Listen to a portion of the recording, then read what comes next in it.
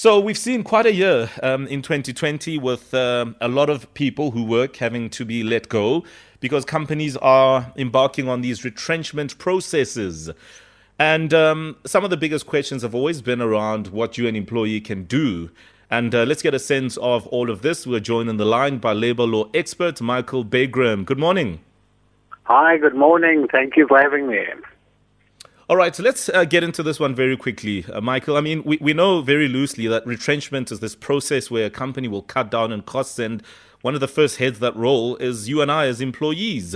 And we've seen this happen throughout the year, big companies, different types of organizations, etc. I mean, is there anything that you, an employee, can do? Can you stand up and say, no, but why do you want to retrench me? I don't want to be let go of, etc. Yeah, absolutely. There are a whole lot of things you can challenge. In terms of Section 189 of the Labour Relations Act, there's a smorgasbord of questions that you can raise. There are a whole lot of issues that you can look at it from a procedural point of view. In other words, how did you retrench me, or how do you propose going through the process? That's always challengeable. And then obviously the merits. Why are you retrenching me? Why me and not others? Why have you made the decision? Why are you not spending money on employees rather than buying Mercedes-Benz? All those questions have to come out, very much so, during the retrenchment process. There's a big difference between small companies and big companies.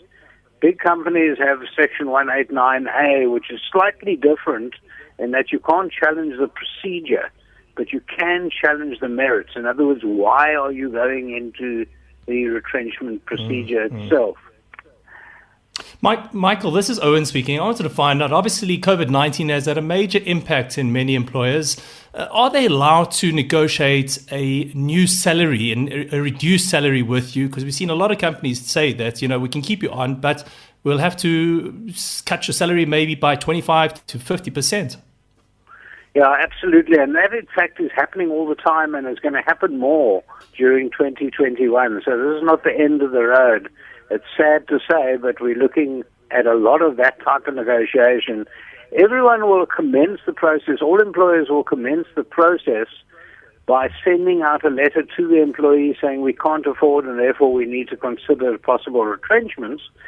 But as an alternative, can we take a wage cut? Can we take some of your terms and conditions and lower them?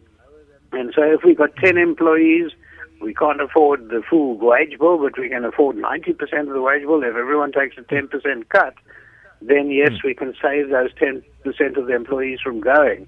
And that's a natural way of discussion, obviously. Now, in your experience, Michael, yes, you mentioned a whole buffet of options within this process of retrenchment. What have you seen? Have you seen a situation where it's more the company literally getting its way? Or have you seen a different type of sort of situation in South Africa? Well, obviously, many companies are coming forward now and making use of this COVID-19 lockdown and actually cleaning out what they've always wanted to do. And that's actually disingenuous. It's bad. So we're seeing a lot of that. But I think that's already taken place. What we're going to see now, going forward through the Christmas period and in 2021, where companies are going to look at their turnover and say, look, we are affected. It's going to be an ongoing effect. Let's start talking. And I think we're going to see many, many employers sitting down and saying, we've got to work this through together because we just don't have the money for the 10 employees that we've got. We can only afford 5. What do we do?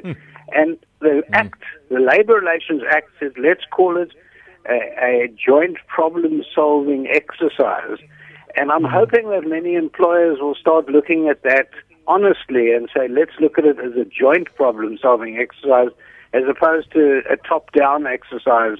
We've had an unfortunate period during this COVID-19 lockdown where it has been a top-down exercise where the employees haven't been involved, but it's education. Employees and their unions need to very carefully look at Section 189 of the Labour Relations Act and empower themselves as to how they can negotiate, not just consult, because consulting is one thing. Consulting means that the employer will say X, you will answer. The employer will take into account what you say and they do what they feel like doing. Negotiating is very different.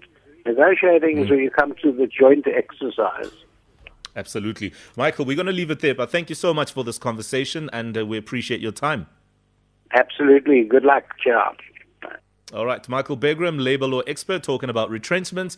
I mean, what has been your experience? Have you experienced retrenchment? Have you found yourself being told by your company that they need to let you go and here's a young package? Goodbye, sayonara. What has been your experience, if any at all? We'd love you to let us know. You can tweet us and hashtag The Morning Flavor. It's 6:30. We'll get into the headlines and sport.